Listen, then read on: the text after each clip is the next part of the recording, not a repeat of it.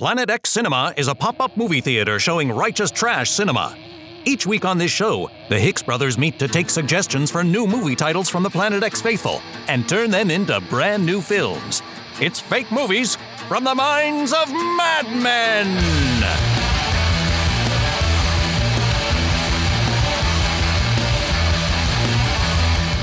Welcome to the Planet X Cinema Podcast. I am Drew Hicks. I am Blair Hicks. How you doing today, Blair? I'm doing pretty well. We're recording a little earlier than usual, but I like that. Yeah, this is new. We're recording on a Sunday morning.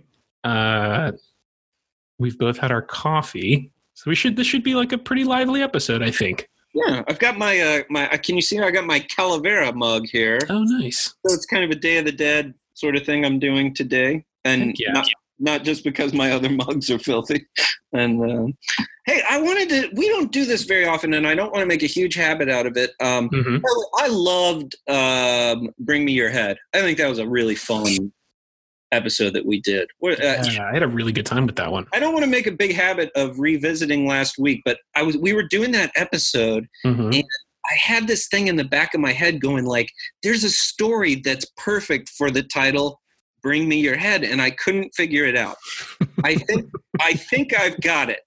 And all it is the starting point would be a man charged with hunting down his own clone. Oh, that's very good. See, I thought of it like yesterday. That's pretty cool, yeah. Yeah, it's like a Blade Runner kind of thing, right? Like, right. Sorry if you haven't seen Blade Runner, but it's about a replicant that hunts replicants. I'm sorry, hold on. Don't get after me with this like new Blade Runner bullshit where he's a person and Ryan Gosling's like, fuck you. Christ, no, I don't want to. Cool atmospheric movie. Cool movie, whatever. But no. That dude's a replicant. Nothing happens for 3 hours, but it's very beautiful, and I don't want to get into it.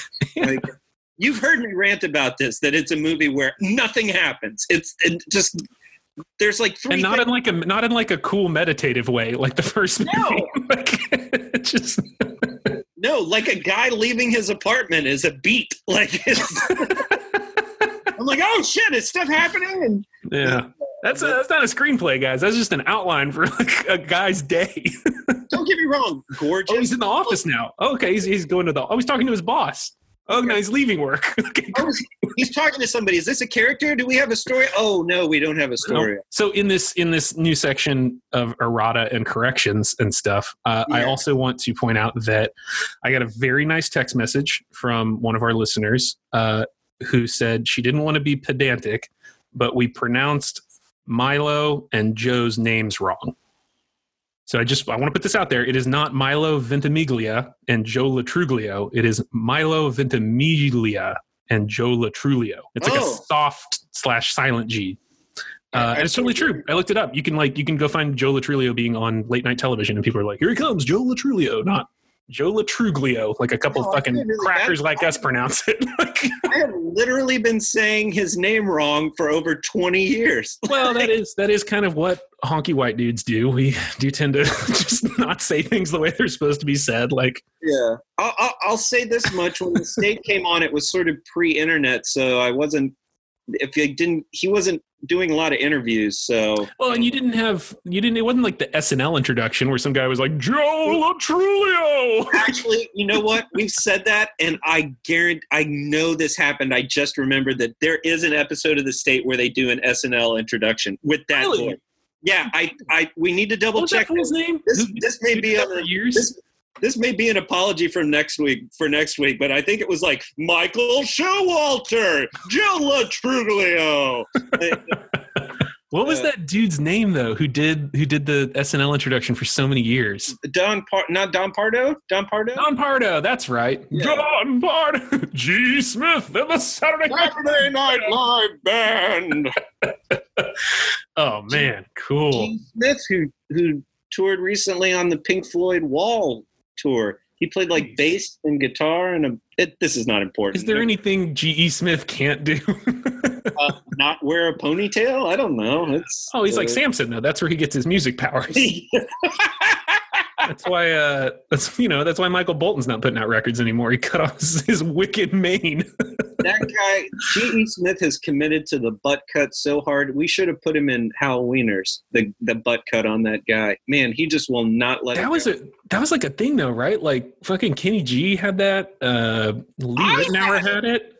I mean, no, hold on. No, I don't mean the butt cut. I mean the like, if you're like a musician of a certain persuasion, you have to have like super long curly hair tied back into a ponytail, I guess. Yeah, no, that was absolutely a trope in the like late. If you were a quote unquote serious musician in the late 80s, somebody in your band either had a ponytail or a headband or both.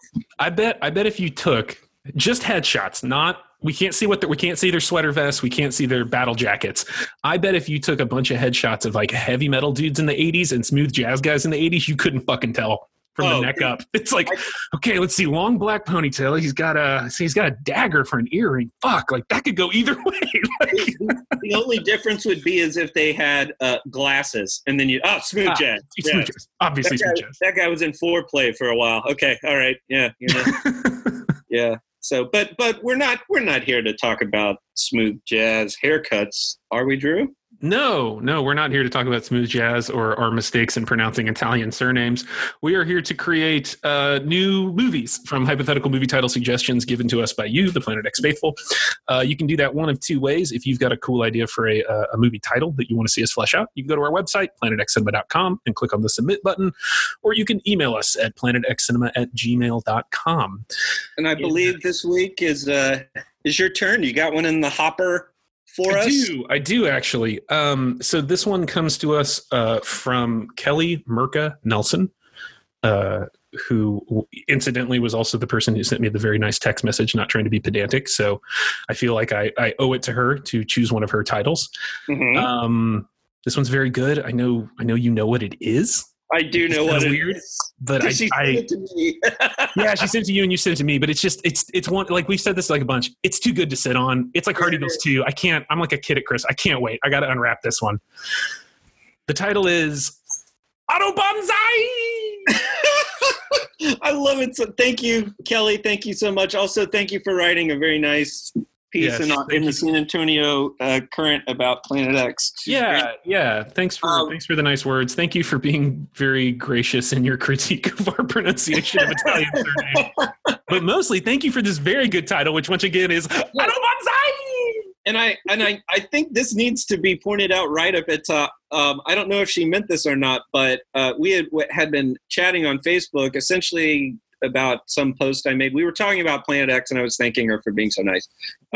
And she said, I don't have any movie titles. And then the next morning I woke up and there were 2 Facebook messages. And the first one was like, it came to me in the middle of the night. And then the second one was in all capital letters. AUTOBANZAI! Oh, very good point. Okay, just like with Hard Eagles 2, Hold on. Just like with Hard Eagles 2, we were put in a little bit of a box because Cameron Baker said, yes, it is the number 2. You can't do anything with that. And similarly, I think we have to put this on ourselves. This title is in all caps. It's not a respectful AUTOBANZAI. It is screaming AUTOBANZAI. Yeah. Which also, by the way, when you first sent it to me, I read it really quickly, and I thought it said AUTOBANANZA. And I was like, that's actually a pretty fun movie title. Or a good thing for like a local car salesman to say on a television. We're having an auto bonanza. It's an auto bonanza. Okay, so let's get into AUTOBANZAI, and to do that, I the first thing I thought of was a demolition derby or Death Race 2000, right? Death Race was the first thing. Death Race was the first thing that occurred to me. And I don't want to do Death Race, but it's not, I think it's a good place for your brain to go. I think Death Race is an awesome place to go. I want to challenge us to go further because what's going to happen if we go down that road is we're going to spend the whole podcast building Death Race dream cars. Like we're going to be like, and this one is themed after Sasquatch, and this one is themed after like. I would like to add that while neither of us look good in the photo, one of my treasured photograph. I know what you're talking about. We went to the Corvette Museum in Bowling Green, Kentucky. I was in high school. You were in junior high. And we have 2 photos of us in front of the actual Frankenstein's car. Frankenstein's car from Death Race. So cool. 2000. And we're probably the only, I'm not going to say the only 2 people. We were probably the only 2 people under the age of like 16 to ever go to the Corvette Museum and be like, oh shit, the car from Death Race. Yeah.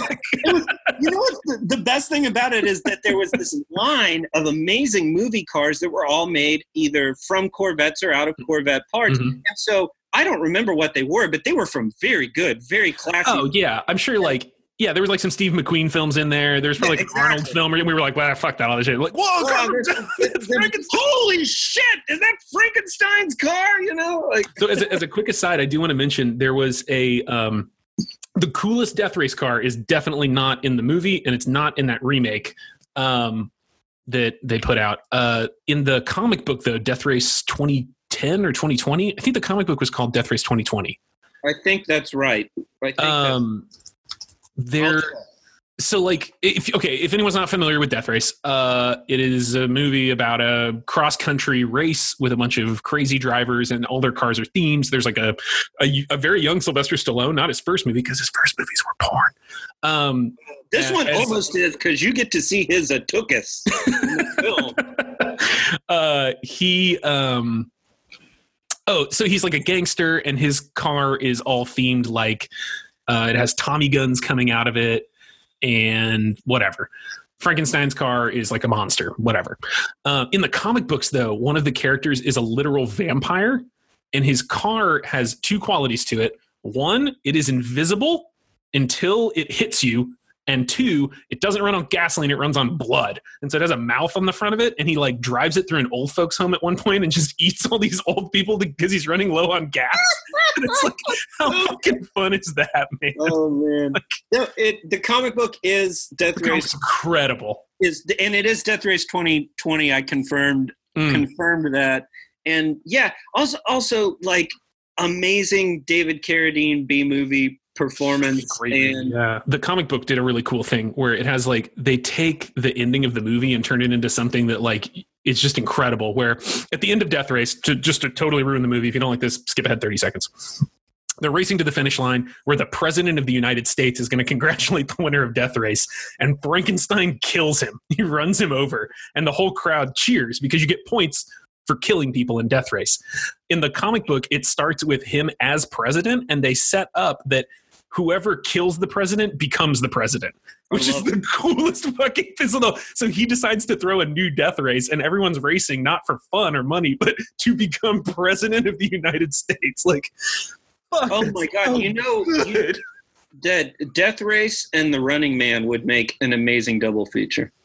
Yeah, that's a good one. That'd be really fun. I guess you do Running Man first, right? Because it's a little more accessible. Do Running Man first and then do Death Race. But man, we're way off. We're far away from AUTOBANZAI! This is what happens when we don't have alcohol to make us fixate on the actual thing we're supposed to be doing. We're both caffeinated now, so we're very excited about everything. Okay, all right. Okay, AUTOBANZAI. I'll go get a beer. I am willing to take. No, God, no. We're good. Okay, you're right. Let's get back on track. AUTOBANZAI. AUTOBANZAI! Okay, we got to have some cars. We've got to have kind of a... Well, do we? Could it be a film that revolves around a race, but the race isn't where the plot is at? You know how they will set spy movies, or even like, what was it, Iron Man 2, where there are scenes that are... There's a very big race happening, and the plot involves the race, but... Wait, do you mean that one scene in Iron Man 2 where they go to, like, the Le Mans? I was trying to pull something... Not like a feature of the plot. Fuck you. No, that's great. I know we're going to just do Death Race, and I'm trying... No. Okay, I'm clutching at straws. I'm sorry. I take my fuck you back. It's okay. I think I have an idea. I have 2 ideas. I want to hear your ideas, please. Okay, I think I have 2 genres that I would like to bring up that I think maybe ways forward. I'm good to go with one or the other. I don't think we should do a pure 50-50 split, but I'm also cool abandoning both of these. The first is post-apocalyptic film. Mad Max and the Road Warrior, well, really the Road Warrior, set up this idea that in the post-apocalyptic waste, there's Outback Steakhouse rules for what passes as a vehicle. Like, no rules, just right. Like, you can have spikes on your four-wheeler and have wearing fucking nothing but a thong and football pads, and like, you're good to go. Like, that's a great look. It's just Burning Man all the time. Like we can do monster cars, which I think would be kind of cool. Like, okay, so anyway, that's kind of where one direction my head went in. The other one was like the Cannonball Run and like Smokey and the Bandit, where you have like these cross country adventure movies. I'm like Fandango is a great one too, right? Where like the movie is about the traveling, not necessarily like the rate. I mean, there's usually like a deadline or there's some kind of MacGuffin that they have to like. Well, they have to do X before Y, unless it's Fandango, which is a fucking awesome movie. I think we need to consider this. The Autobahn is not a racetrack, right? It's a highway. Well, I mean, you've taken it to Autobahn. We don't have to go there. I think we could, and I think it'd be really fun. So what I was imagining was like. Well, look, I don't know if the post-apocalyptic thing is right, but I'd love for us to have some reason why our car needs to get from point A to point B. And then there's obstacles on the way. So like maybe somebody's chasing them. They're on the run. Maybe they're chasing somebody. They're trying to track down a killer or something. I don't know, whatever. Because they're thirsty in Atlanta and there's beer in Texarkana. Right. Right? Is Jay Reed in this movie? I would really like it if he was, because I am not doing a bit. I love Jerry Reed. Man, I need to rewatch Cannonball Run. Does that movie suck? I can't remember. That's Smokey and the Bandit. No, Cannonball Run. I'm sorry. Smokey and the Bandit is very good. Jackie Gleason plays the sheriff in Smokey and the Bandit. Smokey and the Bandit too. I'm so sorry. Smokey is the bandit. The Bandit. That's a joke for one other person, and he's on the other end of this call. Smokey and the Bandit 3, right? Smokey and the Bandit 3. Smokey is the bandit. Okay, so what do you think about that? What if we do like a cross country, whether it's in Germany on the Autobahn or wherever, where like it's more of like a traveling adventure movie and not like. I do like okay, the other option is like we could do Rollerball and it's about demolition derbies. Right. Then we're getting back to kind of Death Race, Running Man kind of a film, right? Yeah, we're just going to watch cars crash for an hour and a half. Yeah, which, I mean, granted is fun. Well, let's be honest. It's a Planet X film. There are two car crash sequences. One happens at the top of the film to get you hooked, and then there's a whole bunch of fucking nothing like Robot Jock, where you just have people standing around talking about the sport, but we're not actually watching it. And at the end, we're going to do like a tidy 15 minutes. Now, and also now we have to tread carefully, but I would acknowledge that AUTOBANZAI, now that is a portmanteau. I've incorrectly called other things portmanteaus on this. AUTOBANZAI is a portmanteau. But you have two elements there, which is Germany and Japan. I don't know if we want to do anything with that, but that's kind of iffy. We always like to... I mean, we can do something with the Axis powers. That's kind of what I was hinting at, but I didn't just be like, hey, I have this World War II fascination with human evil. Do you want to do that on a... Well, what if like... Well, we've already done Nazi pseudoscience. We can't do that. Wait a minute. I think I may have something. Okay, what do you got? I think you can pick something out of this. Okay. I was just looking at my movie shelf and I saw that my copy of Knight Riders was up there. Oh, cool. Yeah. What if it was, instead of a race, what if it's a battle on a highway between two people? You know, like two champions, kind of even Robot Jockish. The only reason I'm worried about trying to go that way is, again, you're going to do 2 acts of building up to a fight, and that could get very... So, yeah, no. But, like, you bring up a good point, right? Which is we have to have a conflict in this movie. Yes. And I think that, given the title, right, everything has to be manifest through cars. You know, there was never an episode of, to use the other Knight Rider, like there's not an episode of Knight Rider where the solution isn't Kit, right? And so I think if we do this movie, it's got to be about this car or cars, and there has to be like a hero and a villain car. If we go that way, right? Like, like, yes, Death Race is a cross country race. So if we go that route, we're kind of doing that. I'm suggesting we do something more like we've got to get from LA to New York in whatever. Well, that's literally the plot of. Well, so no, but no, you're saying that's Smokey and the Bandit, but I like the idea of doing a road movie which will have battles in it, other than as opposed to a battle movie. Does that make sense? Yeah. Okay. Like more like an action movie structure. Yes, and it's a literal journey. A literal journey. Okay. The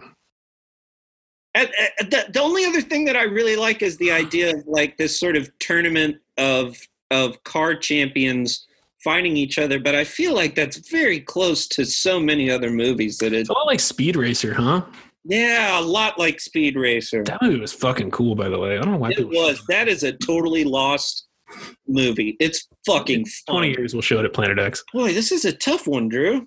Boy, okay, so here's what I'm struggling with. We can't, if we go post-apocalyptic, then we're basically doing Road Warrior. If we go cross-country race, we're basically doing Death Race. If we go Demolition Derby, we're doing Rollerball. And I was even going to be like, all right, let's set it on Mars in the future, and there's a sport where you race cars in crazy low gravity, but like that's fucking Speed Racer. Like, how about this? Can we do a chase film? Give me a reference point. Smokey and the Bandit is a cross-country road trip, and you do have a good guy and a bad guy, but the good guy is being chased by the bad guy. The good guy doesn't have any interest in fighting. He's just trying to finish while he's being pursued. So think about like, Fury Road, where like a lot of, it's Mad Max, but like he's being chased by this giant army of cars. That's something we can kind of work with. I'd rather do more of a two-hander where you have a good guy and a bad guy, but it has everything that we would like about a death race kind of road movie thing, but it's more of an escape film, right? It's a chase film works like an escape film, or almost like a monster movie, where you're being chased. This is good. Yes. We will have an element of this film that is about chasing, and I like the idea of the villain chasing the hero, which forces the hero to stay on the move. Yes. And then they've also got to get to some goal to stop the chase from happening. And maybe we don't know what that is initially. We'll figure that out, right? Like there has to be a way for the chase to end that isn't, I just confront them and kill them, right? Let me throw this at you because the word bonsai is in the title. What if we make this a Ronin movie? So it's about, whether literally or figuratively, some kind of masterless badass who's wandering through the world, sort of righting wrongs. And like, so, okay, like I kind of went to the like, okay, what if it's a smuggler, right? And he smuggles stuff and he crosses a gang and now they're sending waves of armed goons after him because he did the thing or whatever. Or what if it's like Lorenzo Lamas and Renegade and like he's on the run from the law and he has to go from like town to town. So I was thinking, okay, let's combine that, right, with the chase idea. Let's give him a reason to be on the road, or he or she, and have some kind of action, give him some business to do. Like it's a private investigator and he's traveling the country, righting wrongs in every town he comes to. But this time he bit off more than he can chew. Or he's, I don't know. I mean, I don't want to do Framed Cop because that's literally Renegade, but like, I don't know, is there something like, let's give this movie some fucking action. I don't want to just be sitting in a car the whole time. Like, I want the car to go off of stuff. I want them to jump out with guns. Like, let's do a fucking action movie. Can our hero be played by Willem Dafoe? Sure. Like, he just strikes me as... What year are you putting him? Pre-Spider-Man. Okay. So like what, like 40s, right? Early 40s? Oh, I thought you meant the 1940s. I was like, no, dude, the 90s. What the fuck is... Willem Dafoe, the Time Walker. He's... Yeah. He's that guy that keeps showing up in photographs going like, proof of a time traveler. He's got a cell phone and he played Northern Osborne. He's 63 today. What? So if we go back 2 decades, right? Yeah, 43. I mean, it's funny. I was going to make a joke earlier and I didn't, that Ian McShane is in the Death Race remake from 2007, 8, something like that, late 2000s. Yeah, something like that, yeah. And it blows my mind because it was like after Deadwood, but before HBO recanted and was like, Ian McShane, you can just be in everything. Like we'll just put you, if we're making a show, Ian McShane's in it. Like that guy doesn't have to worry about work anymore. But there was a time in the late 2000s where you could probably get Ian McShane for SAG rates, which is fucking nuts. Wait a minute, Drew. Mm-hmm. This may be completely bonkers, but that's also the sign that it might be a Planet X idea. Okay, lay it on me. We could do the movie. Yep. The person is driving cross country and being attacked by giant monsters, kaiju monsters. Ooh. AUTOBANZAI! How fast can you drive down the highway to escape these 500-foot creatures? Can you outrun the giant killer turtle? Okay, let's take all of this and we're going to crush it into a singularity. Oh, do it, baby. Do it. I'm so ready for you to do this. What if it was like Godzilla goes wrong, or like the thing that they're fighting against in Pacific Rim, it happens and we failed. And so there is like a kaiju infestation in the world. Like they are everywhere and humanity's just holding on. And it's not a hard apocalypse like Mad Max. It's not like everything got nuked. Like there's still cities, there's still people, but they're like isolated communities. And they're trying to just stay alive, and nobody can. We've lost all infrastructure. There's like the military's gone. There's no bombers left to bomb these things. Like we nuked some of them, that didn't work. We sent tanks after them, that didn't work.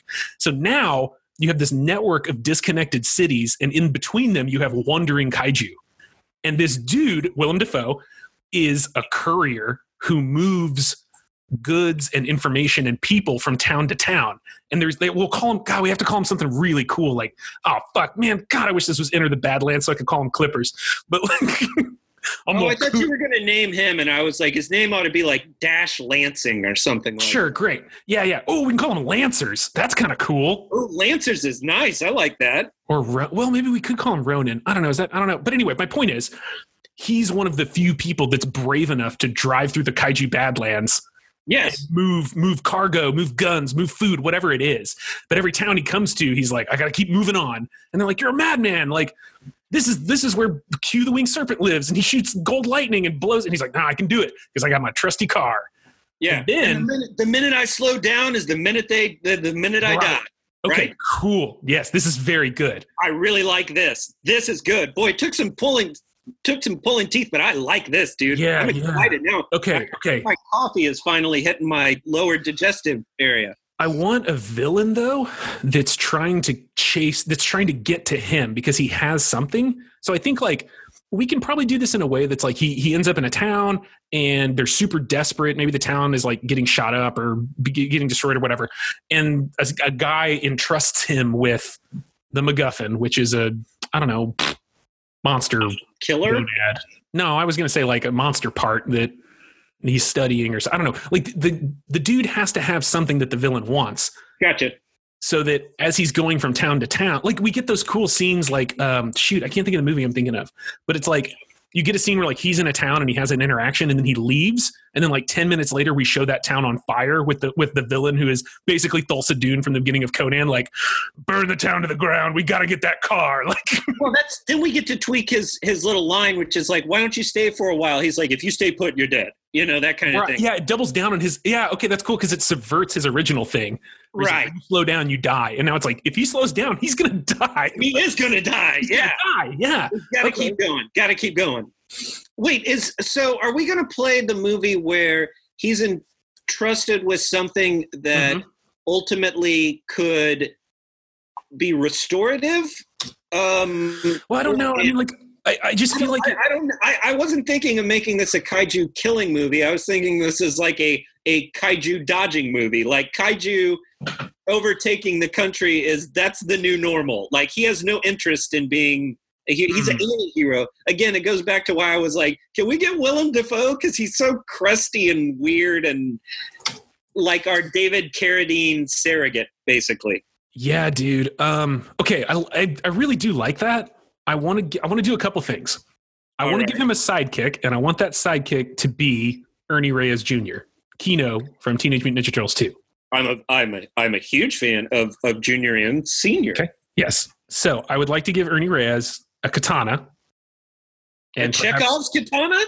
Perhaps. And maybe a wakizashi. So I want to give and I think he's the muscle.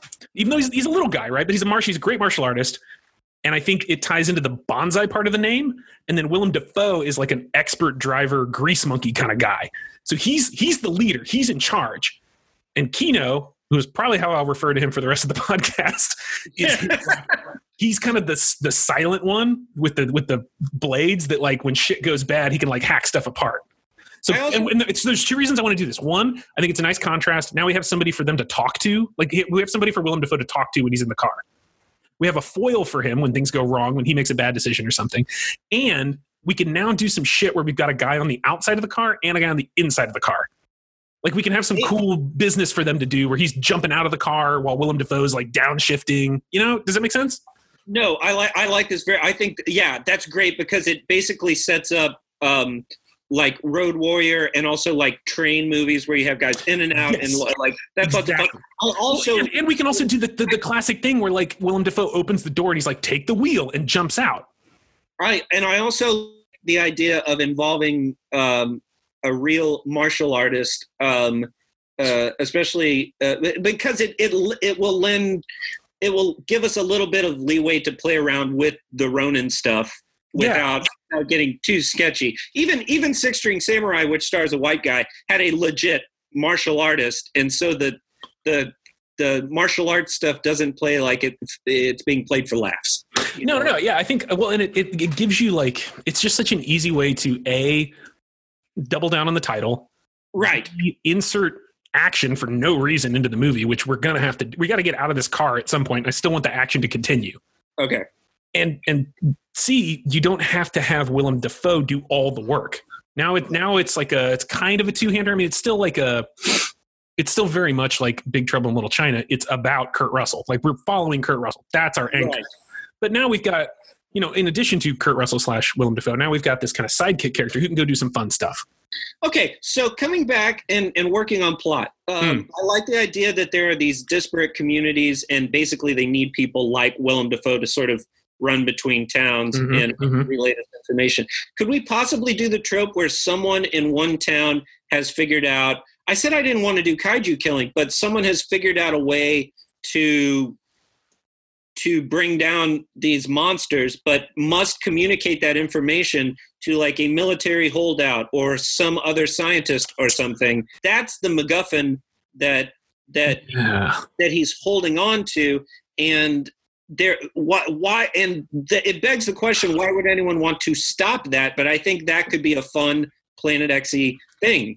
I had this shot in my head that I wanted to have like a car running from a kaiju while like lightning is striking. Oh, I like that's really evocative, right? Like you just see like flashes of the thing's feet or like its face coming after the car or something. That's cool. Yeah, no, I like it. Here's what I think the plot is. Willem Dafoe and Ernie Reyes Jr. travel across the country delivering goods and services and packages and whatever because of the kaiju problem. They come to a town and there's a very excitable person, like a scientist type, who's like, I need you to drive me from this town to this town. Oh, I like this. I need to get from where I am today to over here. And they're like, great. We don't really ask too many questions, but like, why? Like, and he's like, well, okay, that's the caveat is you got to take all this heavy equipment. And they're like, fuck, man, it's going to slow us down. And he's like, it's super important. Trust me. We have to take it and you can't look at any of it. And so they're like, oh, okay, whatever. We do this all the time. Let's do it. They get in the car. They're driving along. And I think the villain like attacks the car.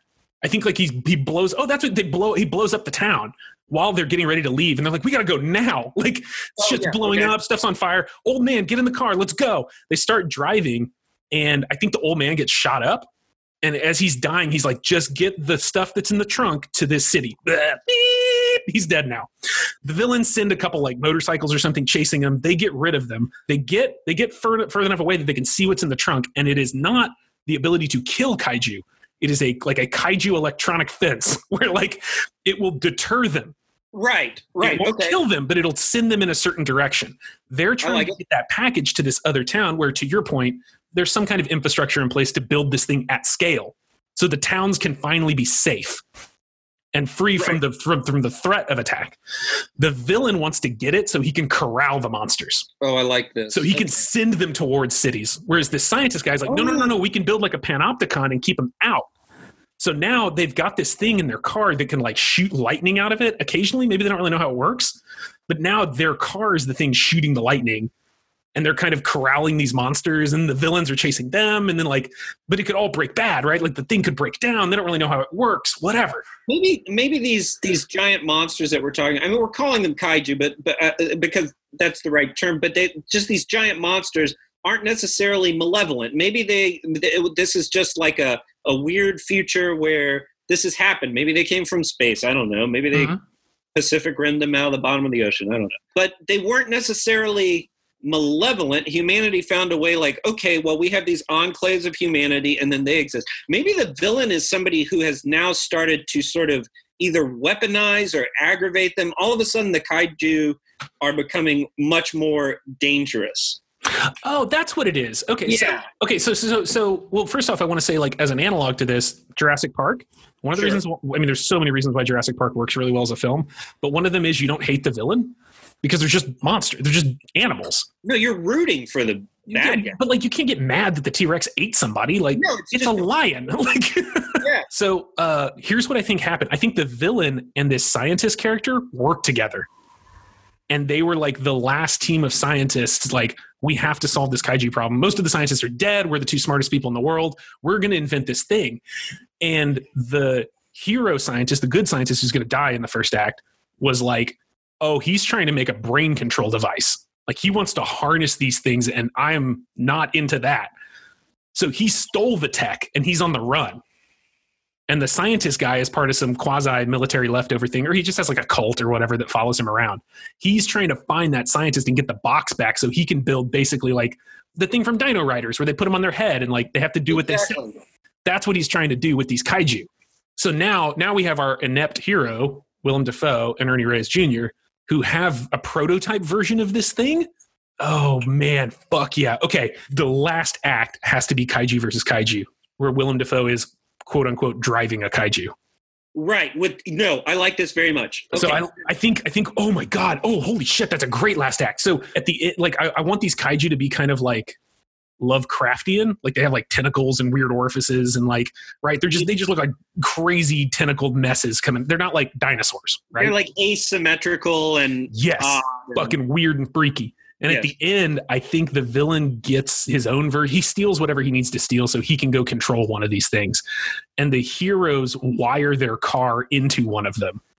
So like the thing is like they're using the steering wheel and the gear shifters and the headlights and stuff, but it's like David Cronenberg-esque man and machine merged with this like older god.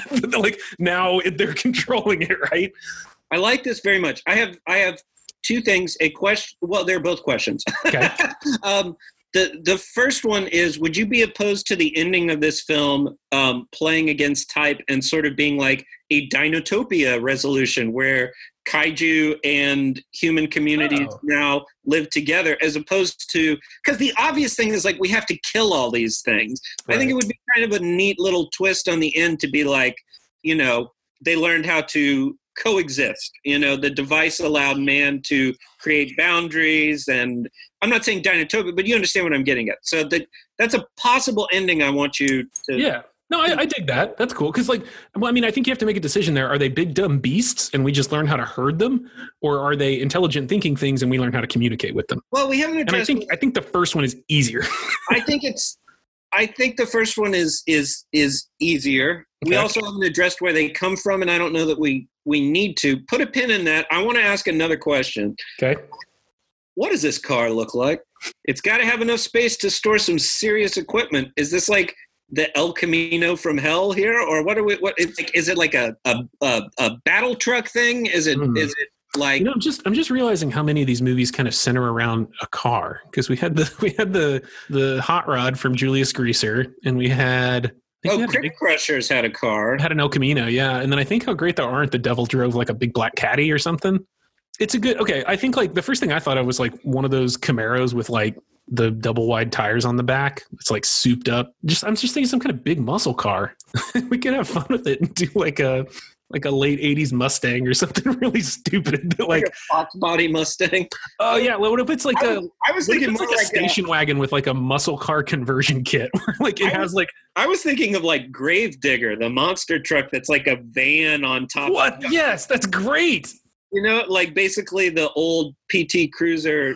Oh, that's good. That's good too, because then they can like sleep in it. Like they can have bunks and stuff. It's a mobile base. It's the Millennium Falcon is what we're doing. We're building. Of course, yeah. Yeah. Okay.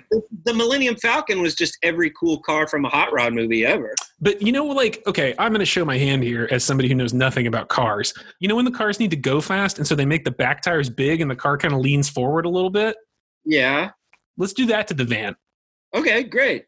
Like Gravedigger, yeah, cool. It's jacked up. It's got big tires, but like I think there's pipes coming out of the bottom of it, and it's like it's a fast van. And I brought up Rat Fink before just because I really like it.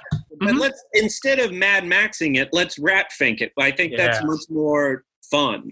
It should still probably be in like primer, you know. I don't want it to be flashy like a death race car. Well, it wouldn't be, right? Because they drive across the wastelands all the time, dodging kaiju. Exactly. It would be all banged up and gnarly.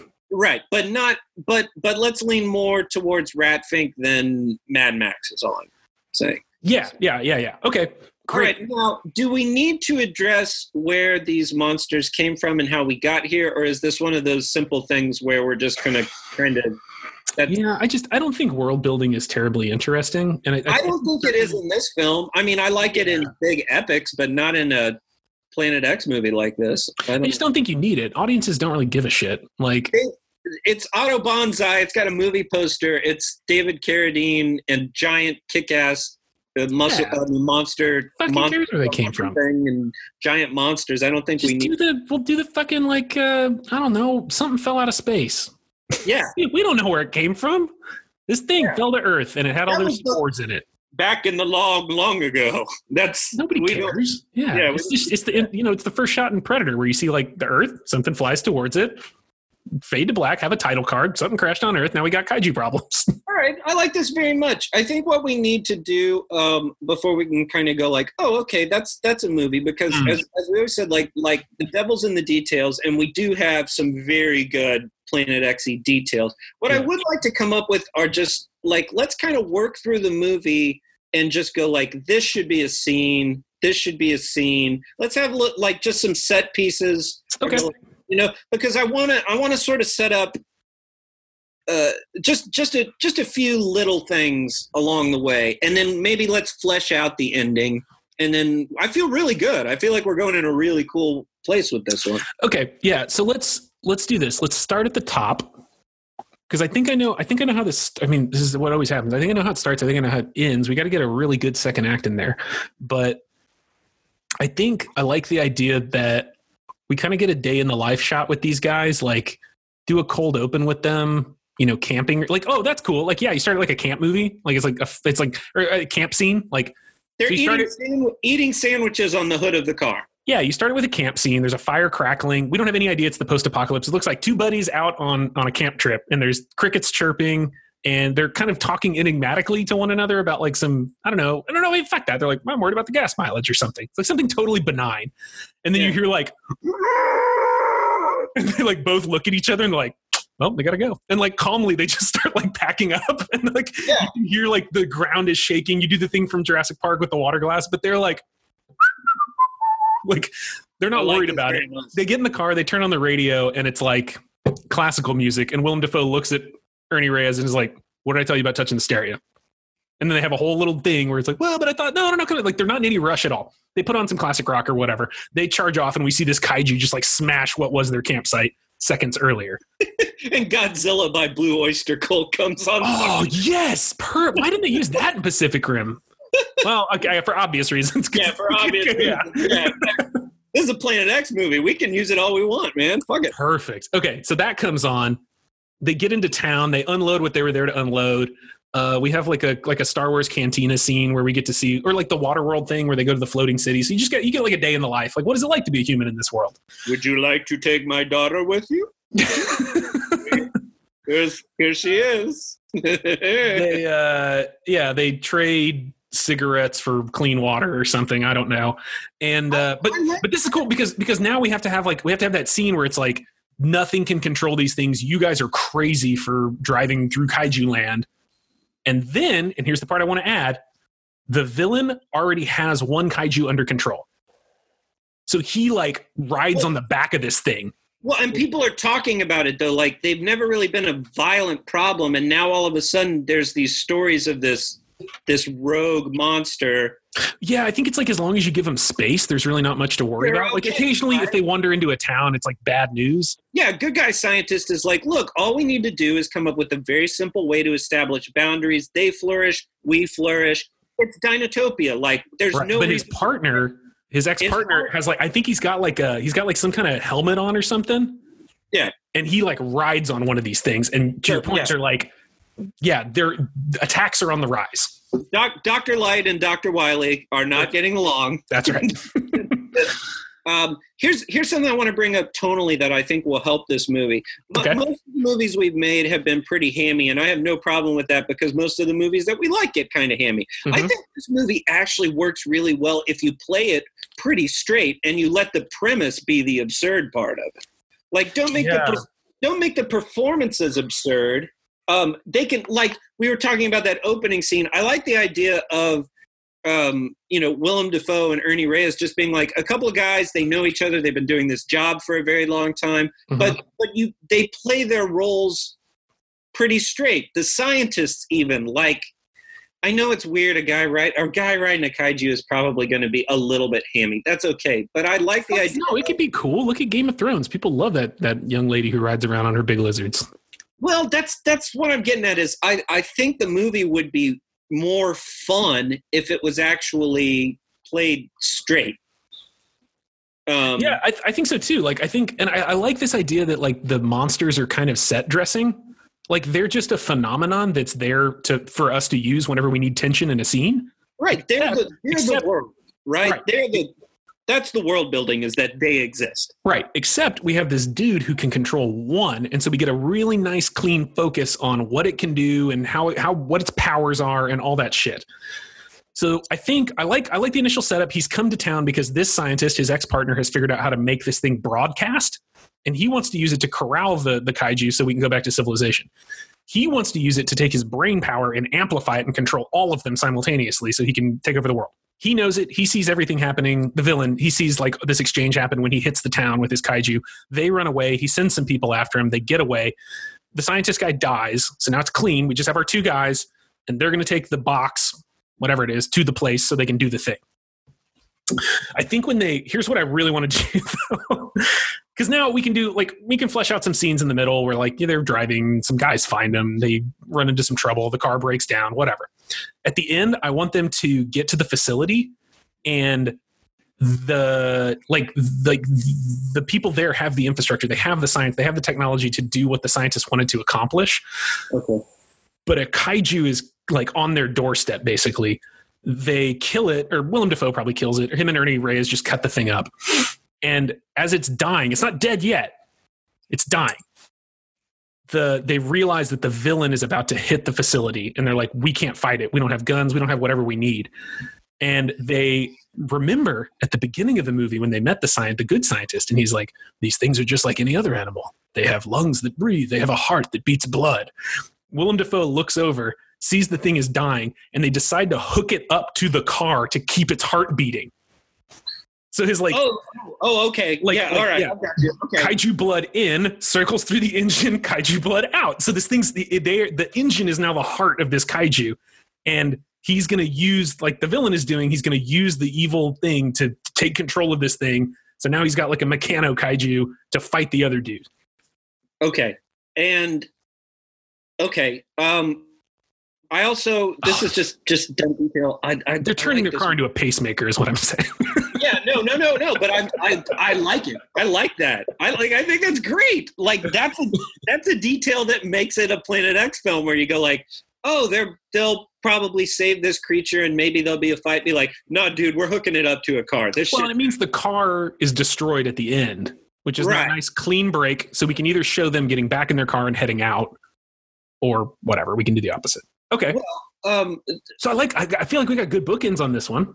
I do. I think the technology should be called like the lasso technology, like lasso. That's fun. Okay. Yeah. And so the one guy's like, no, we will use it as they did with cattle, and we will help corral the beast. And the other guy's like, no way, dude, I'm using it as like a rein. I'm going to ride these things. It's very good. It's very good. I think they do destroy the car in an effort to kind of keep this last kaiju alive. That instigates this last big battle. The kaiju powered by the car wins. I think our final scene is sort of like some kind of idyllic scene with Willem Dafoe and Kino and there. You know what you do? Now you know what you do. So two things. In the final battle, the bad guy is going to send foot soldiers into the facility, and they're like, it's like a 300 scenario. They're grossly outgunned. And Willem Dafoe is like, all right, I'm not going to feel comfortable without you by my side, Kino. And Kino like looks at the soldiers and looks back at him. He's like, you got this, pulls out his katanas. So now we can cut to action on the ground of Kino like slicing and dicing villains. And then we can cut back up to the kaiju battle. So there's like scale, and we can have those two things interact in a really fun way where like the kaiju foot steps on a facility and it almost crushes Kino. But okay, anyway. I was saying, like, I keep trying to think in my head, like, how can we incorporate this martial artist earlier into the film?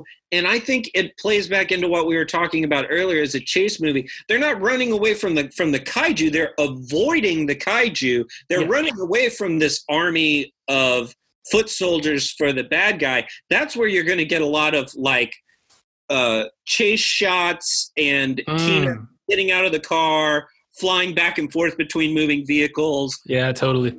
That's when that's your AUTOBANZAI. We could substantiate the villain too by saying that it's a known thing that there's this guy who can control them, and he's got like a cult now. He's got like a prepper cult that follows him around because they think he's some kind of like, you know what I mean? Like it's almost quasi-religious for them.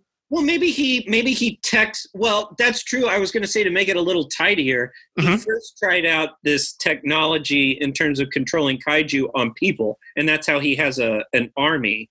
Sure. Basically, like techno thralls. No, totally. Yeah. We can do like, there's tons of fun stuff we can do with mind control. And like, oh, that's even cool too. Cause like when he takes over a town, he can like grab somebody and be like, which way did they go? And they're like, I don't know. And then you hear his like, his little helmet turn on. And the guy's like, they went east. And then he just like lets him go as smoke comes out of his eyes. Like, yeah, I like this villain a lot. I was going to say too, it gives justification for like, why he can just throw bodies at these guys. Like, yeah, they got to find him. They're willing to like jump off of vans and try to attack the car, which I think happens a whole bunch. What I was going to say is I think the bookend at the end is they're camping again, and it can be daytime or nighttime. It doesn't, I guess daytime makes more sense because it's night to day transition, like bad to good, new world. I think they're like having a picnic or something. And one of these kaiju like nuzzles Willem Dafoe, and he's like, "Get off of me!" And then you kind of cut back, and you see like, oh, they're like big cows now. Like maybe. Well, we see that maybe the one that nuzzles him is the one that they save. With his car engine, perfect.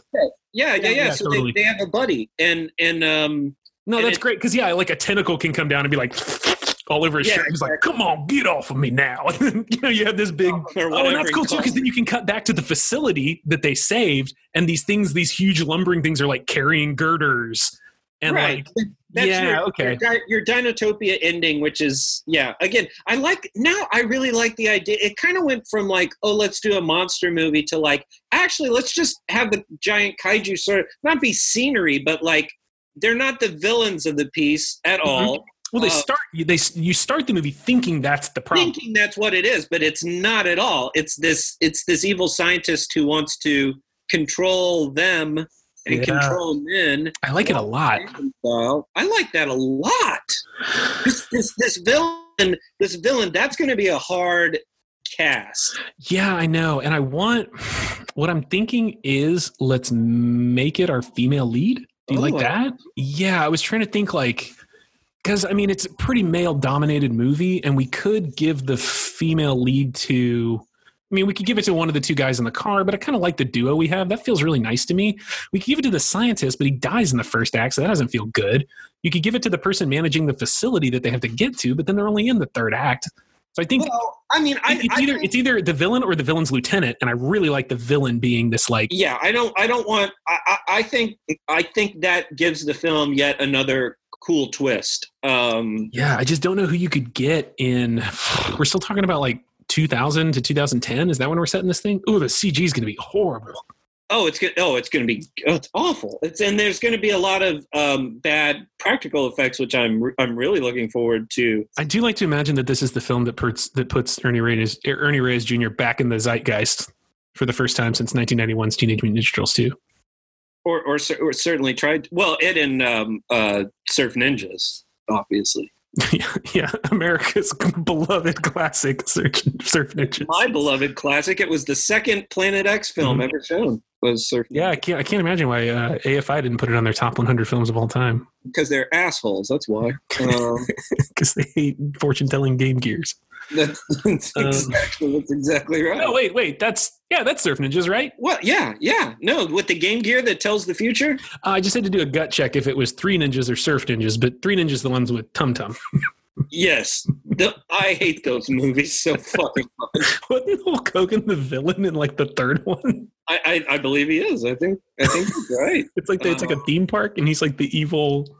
Ooh, Three Ninjas, High Noon at Mega Mountain. Three Ninjas 2. Oh shit, Drew. Good job, bud. What a stupid brain I have. I would like to propose somebody. I did have to look up their name. I feel bad about that. But right. The female lead from Flash Gordon was Melody Anderson. And if Willem Dafoe is our hero, she is about the same age as Willem Dafoe. She's 62 now. If we go back 20 years, she's 42. I know people are always like, oh, women that age don't get roles. But she has a cool look, and it would play against type. I think it would be fun to have like you don't want a little teeny bopper playing the villain, and it would also give a little bit of like sort of kind of fun B-movie lineage without giving it to just a complete knockoff. Thank you for putting Brian Blessed on my screen. Sorry, while looking for photos of Melody Anderson, I enjoyed this picture of Brian Blessed very much. I found a treasure trove of Brian Blessed. Can that guy close his mouth anatomically? No, but he can tell you stories about how he believes in the Yeti. It's true. He's a very big fan of the Yeti. Really? Yeah, I had no idea he was such a cryptozoologist. Oh, he's a world traveler, and he has been to the craziest places, and he also believes in the Yeti. This is how he says it. Amazing. Okay, I like Melody Anderson very, very much. I think this is really good casting. I'm glad you Googled her because I couldn't have told you what her name was. But looking at her, thinking about Flash Gordon, she does great in that movie. She's awesome in it. I can't believe I didn't know her name. She has like hugely expressive eyes, and I think that could be really fun for the villain. Like I like the villain, like because so often in these movies, right? They cast like these super tall, thin ice queens to be like cold, calculating villain. And I like the idea that she's like more humanized, a little more like alluring and like empathetic, but then like just twisted and evil. Like seeing that woman with her face like melt a guy's brain to find out what direction the package she wants is going in is like, oh, like somehow creepier to me. Right. I mean, I was going to say, oh, well, maybe it's better to go with the actress who played Princess Aura, who's an Italian actress, and I don't know how to, her first name is Ornelia, but I don't know how to say her last name, Muti, but I do like the idea of that actress that played Dale Arden. As you say in that role, it plays against type. Okay, this is good contrast, very good contrast, because I feel like, oh God, I'm going to pronounce another Italian name, I'm going to fuck it up. Ornelia Muti? I don't know, but we are trying our best. We're doing our best, people. I'm so sorry. She looks like the person you would cast as a villain, right? Like she's very tall. She has long black hair. Like hence their respective casting in Flash Gordon, which makes sense, right? Because Flash, it's a cartoon, right? That you have to keep it super simple. But I really like that casting, man. I like her as like the evil generalissimo that's controlling kaiju with her brain. I mean, we can cast others, but we have our hero, we have our sidekick, and we have our villain. I feel very good about that. Yeah, I mean, everybody else is whoever they could get. I mean, to my earlier point, Ian McShane can be the scientist and get shot up. Whatever, it doesn't matter. You know, we got some Blue Oyster Cult opening up the film. I like that too. That's good. I don't know. I feel like that's pretty good. I love this like V8 pacemaker at the end though. That feels just so good. I really do. It's good. It's good in a movie like this too, because like we were like, oh, let's keep it really grounded. Let's be really serious. Like let's try to treat this ridiculous premise with as much respect as we can. And nothing feels better in movies than when in the third act they're just like, all right, let's just turn off the brakes. Like everything's going to 11 now. Like He's just so good. You know what I think will be really good about that third act is that we are going to have a kaiju fight, but we are sympathetic to the kaiju. Like, we know that the one being controlled directly by the evil scientist doesn't have a say in what it's doing. And we also know that the one that just got saved is not a bad creature. So basically it's a very interesting emotional kind of thing. It doesn't play like a typical monster movie where there's a good monster and a bad monster. It's like, well, neither of them are really bad. It's the people that are bad. It's that thing they kind of tried to do in the Toho in the late 80s and early 90s suddenly decided that they wanted to make really serious Godzilla movies. And we are big fans of these. Yeah, particularly Godzilla versus Biollante, which is just really weird and cool. But yeah, they went hard into this Godzilla's not really a hero or a villain. He's just kind of a big lizard. And so the best you can do is sort of appease him and hope he doesn't go off the rails. And that's, it's, I don't know. I mean, there's a reason why those movies probably didn't do very well. I think it's a hard story to tell, but here we're using it as framing to tell a story about these guys driving real fast cars and doing cool car tricks and there's katanas in there and stuff. It feels pretty good. I want to say something about this movie too. And I'll just spit it out because I don't know how else to say it. I think this is a movie that probably, like many of our favorite Planet X films, took a big swing at some really awesome ideas and whiffs on a bunch of them. But I think that I think it's fun to watch because of that. The combination of very limited CGI and bad practical effects, this sort of kaiju stuff doesn't really come together, but you go okay, no, I'm kind of following this. I think the stuff that holds it together is probably going to be that Willem Dafoe and Ernie Reyes Jr. are actually genuinely fun together. Yeah, I'm really, it has the fun freewheeling humor of A Big Trouble in Little China. It's got car stuff like you get in Road Warrior. That's cool. It's kind of also vaguely post-apocalyptic. It's not slapsticky at all. That's what I'm saying. It's not intentionally camp.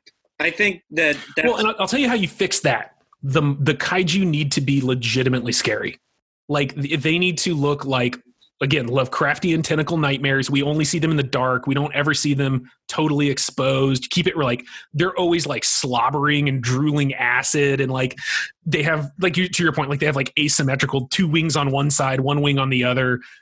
They need to look horrifying so that when they're on camera, there's a little part of you that's fuck those things. That's disgusting and horrible. And then Willem Dafoe and Ernie Reyes is irreverence, and their banter is seen as sympathetic. It's they're able to take this horrible situation and make light of it and survive in it. I like these guys. I'm rooting for them now. Right. Those things are fucking scary. I think the problem a lot of people who don't watch kaiju films, and even those of us who do, have is that you sit there the whole time going when's the monster going to do anything? I'm tired of these fucking people. But flip that. Make the lead characters really interesting. No, if you flip that on its head and you go man, I love these guys. I could watch a whole movie with these guys. And honestly, the more I think about it, I'm really glad you said Ernie Reyes Jr. because he and Willem Dafoe, I would just watch them in a movie. Watch them have coffee, right? Yeah, well, they could be oh, it's a movie about two accountants, It's funny too because it touches on a movie that you and I really like and that we spend a lot of time convincing people to like is Evolution, which was kind of it was like the new Ghostbusters, right? It could have been. But what's great about that is you've got Orlando Jones. Is that the dude's name? The Make 7 Up Yours guy? Correct. From Mad TV. Yes. Well, no, he will always be the Make 7 Up Yours guy to me. You've got Sean William Scott, which I think that dude gets a bad rap. He's great in everything. I totally agree. He totally knows who he is too. He's I played the dumb asshole. Great. And then you've got David Duchovny and Julianne Moore. And what I love about that movie, it's a great cast. I love watching all of them interact. That's awesome. And in my heart, there was always going to be a sequel to Evolution, which had nothing to do with the monsters from the first Evolution movie. I'd watch them fight ghosts. I'd watch them fight vampires. I'd watch them fight I don't know, whatever, terrorists. I don't care. I just like that cast. I love Ivan Reitman. I like everything that happened in that movie. This feels the same to me. Where like, if they do a sequel to this, I don't know, they're fighting something. They're underwater now. Who cares? Like, they're in space. Well, we've already created this bizarre world where, you know, our kaijutopia world. So then you introduce just something totally different. Yeah, another thing falls from space. Whatever. Yeah, or like the sea levels are rising and everyone's drowning. So now it's a boat movie. Like, you know, like you could do anything with those guys. Yeah, no, and also like that's awesome. Yeah, now I just want to watch Evolution, so I may go grab my DVD after this and go like, man, that's a lot of donkey lips is in this movie. donkey lips and Ethan Suplee cast as brothers. My God, that movie is. How do people not like that fucking movie? I think people liked it. I just think it wasn't the runaway hit they had hoped it would be. I think it does make our short list, which does exist, of like the 5 movies that we think are amazing that the world sort of assumes are not great. And yep. So, but yeah, no, that's really good. Now I was interested in what AUTOBANZAI would be, and as I said, not where I thought we were going to end up. Not at all where I thought we were going to end up, and I very much like where we did because I have never seen a movie like that.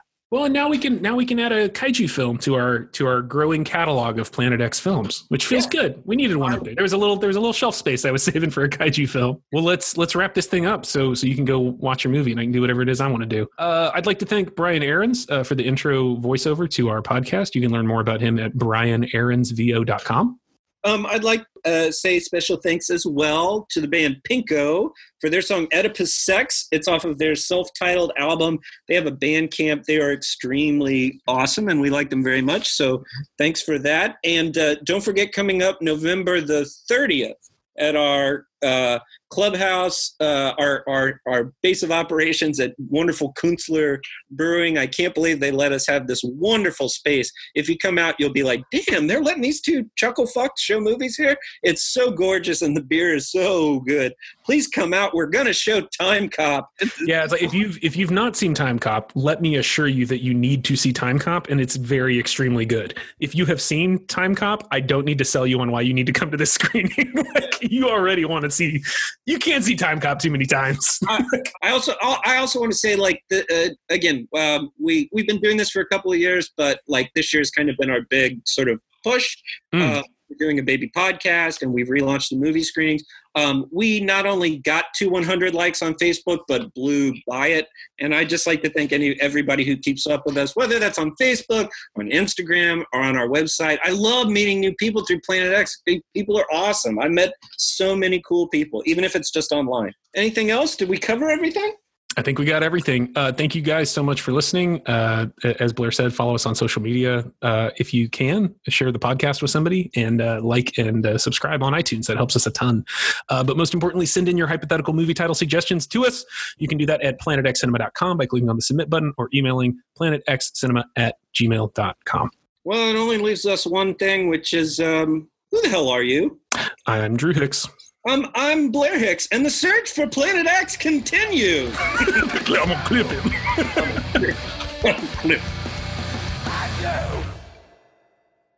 Man, I just want to talk about Into the Badlands. It's okay. I know. I'm gonna send my clipper. He gonna clip him. That's just so fucking. I know, it's so good. Clipper. Make 100 seasons of that show, please.